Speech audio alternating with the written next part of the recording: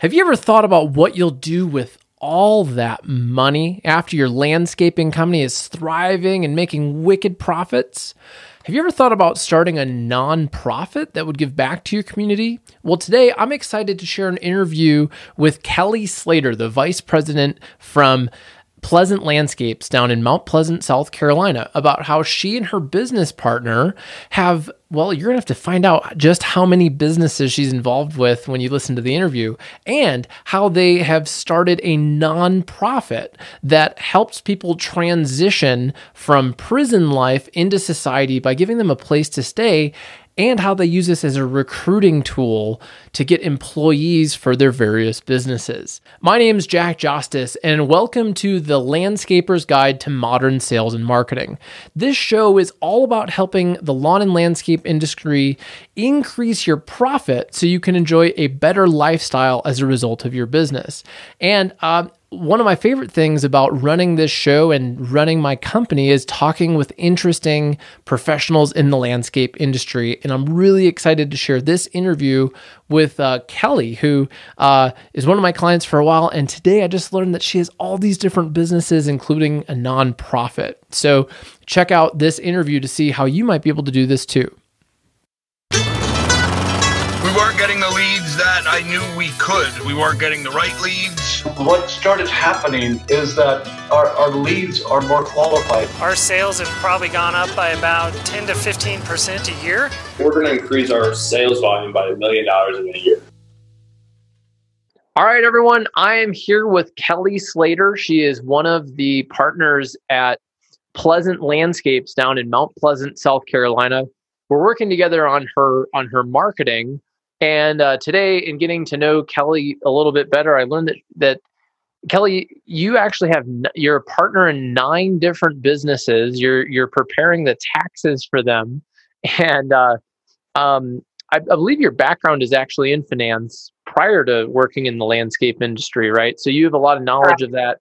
And what I was excited to learn today was that you and your business partner also have a nonprofit, and so I wanted to interview you about that today.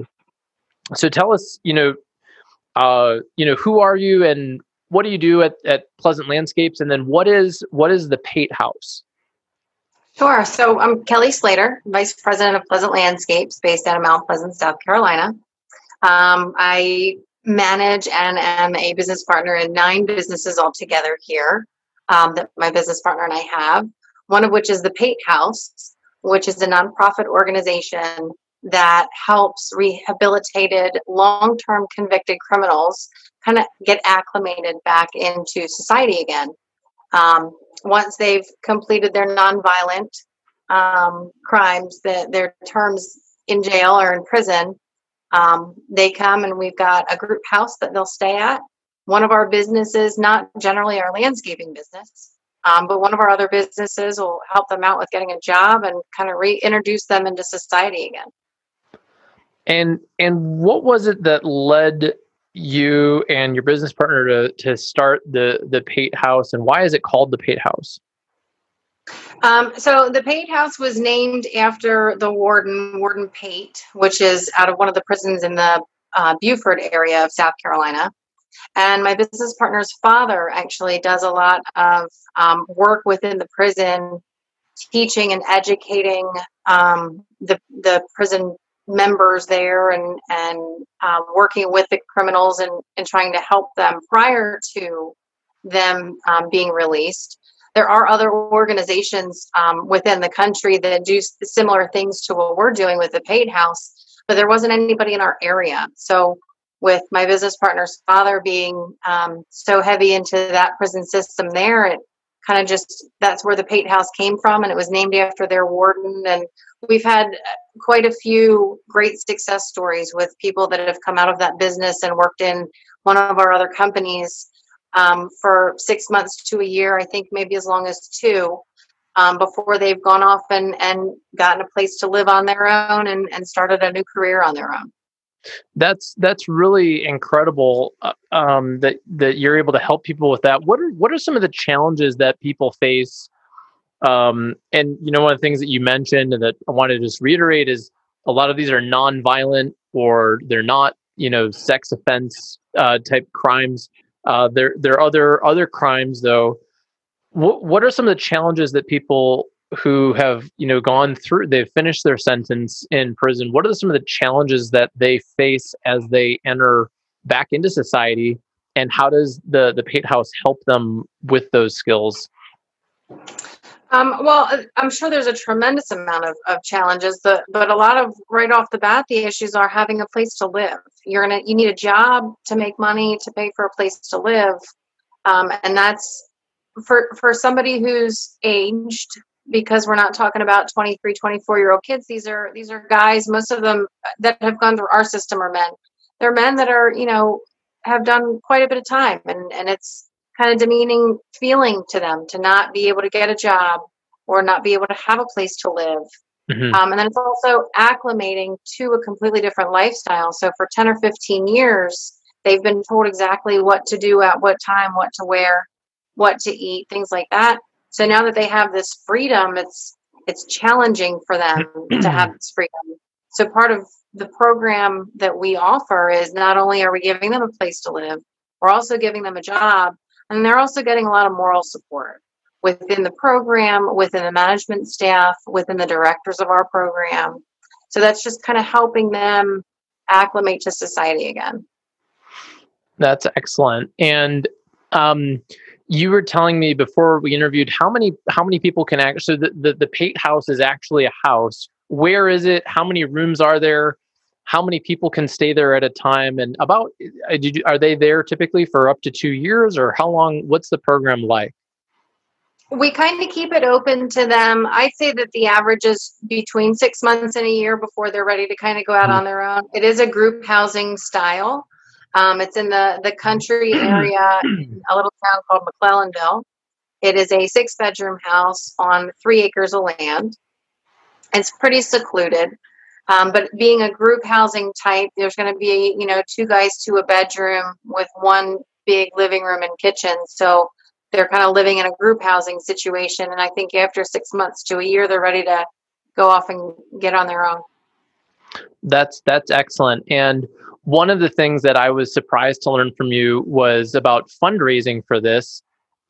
You mentioned that it's actually part of the Amazon Smile donation program. So how did you set that up, or how did you get involved in such a massive donation opportunity with Amazon? Yeah, so that's something that I did set up. So one of the challenges that the Pate House has had is getting the donations. It's not a real glamorous type of organization, but it's, I think, one that's definitely fulfilling and helping people, which is important to us. So in trying to determine other ways of raising money and raising funds for the organization, one of which I had come across was the Amazon Smile program.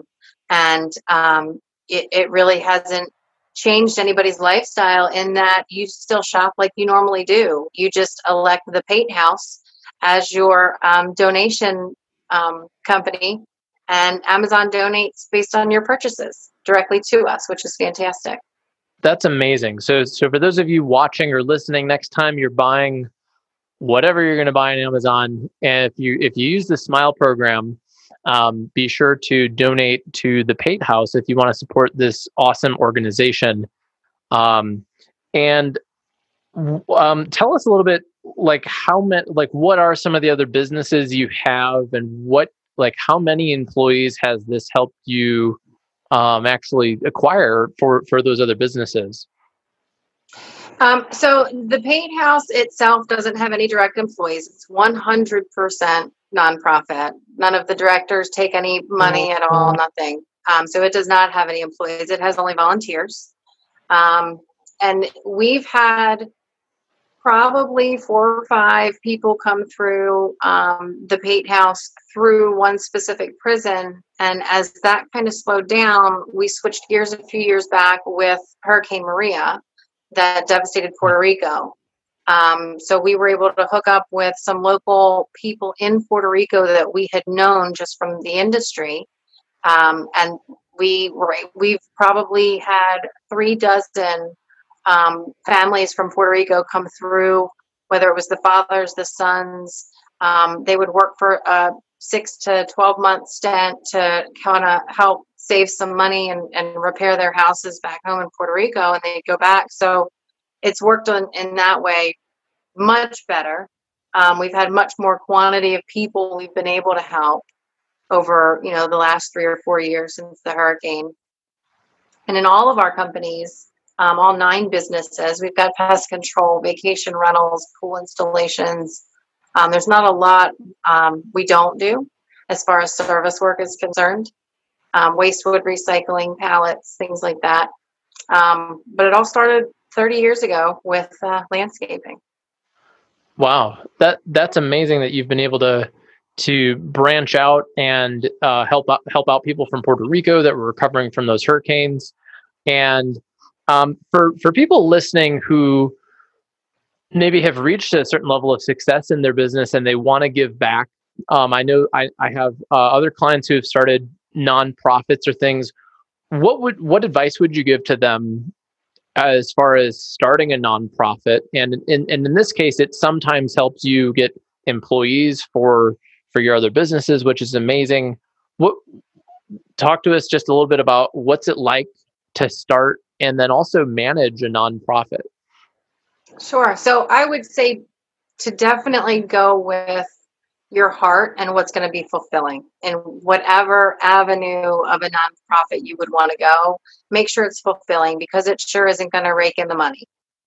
That's not the purpose of it.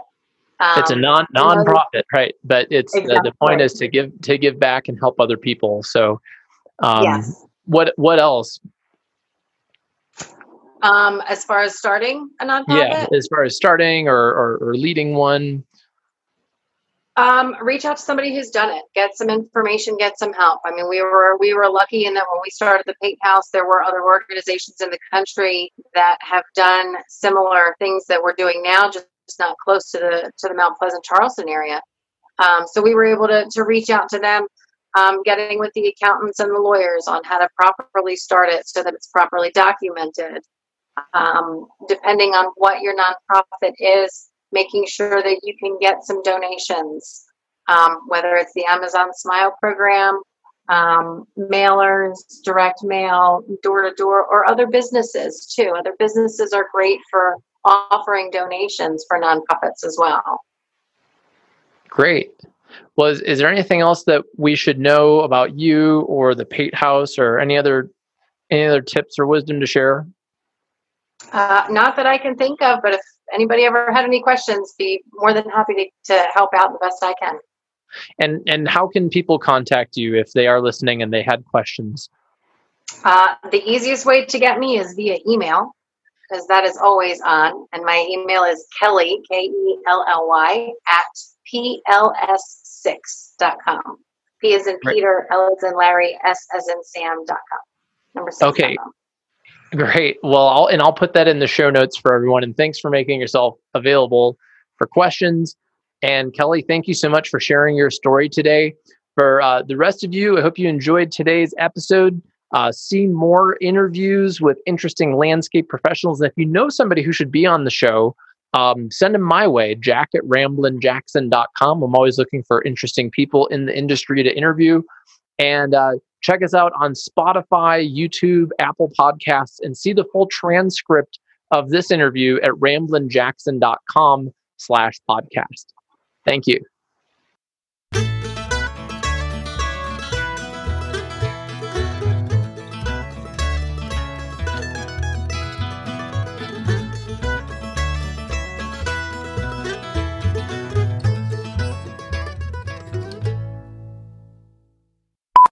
Man, oh man, dynamite.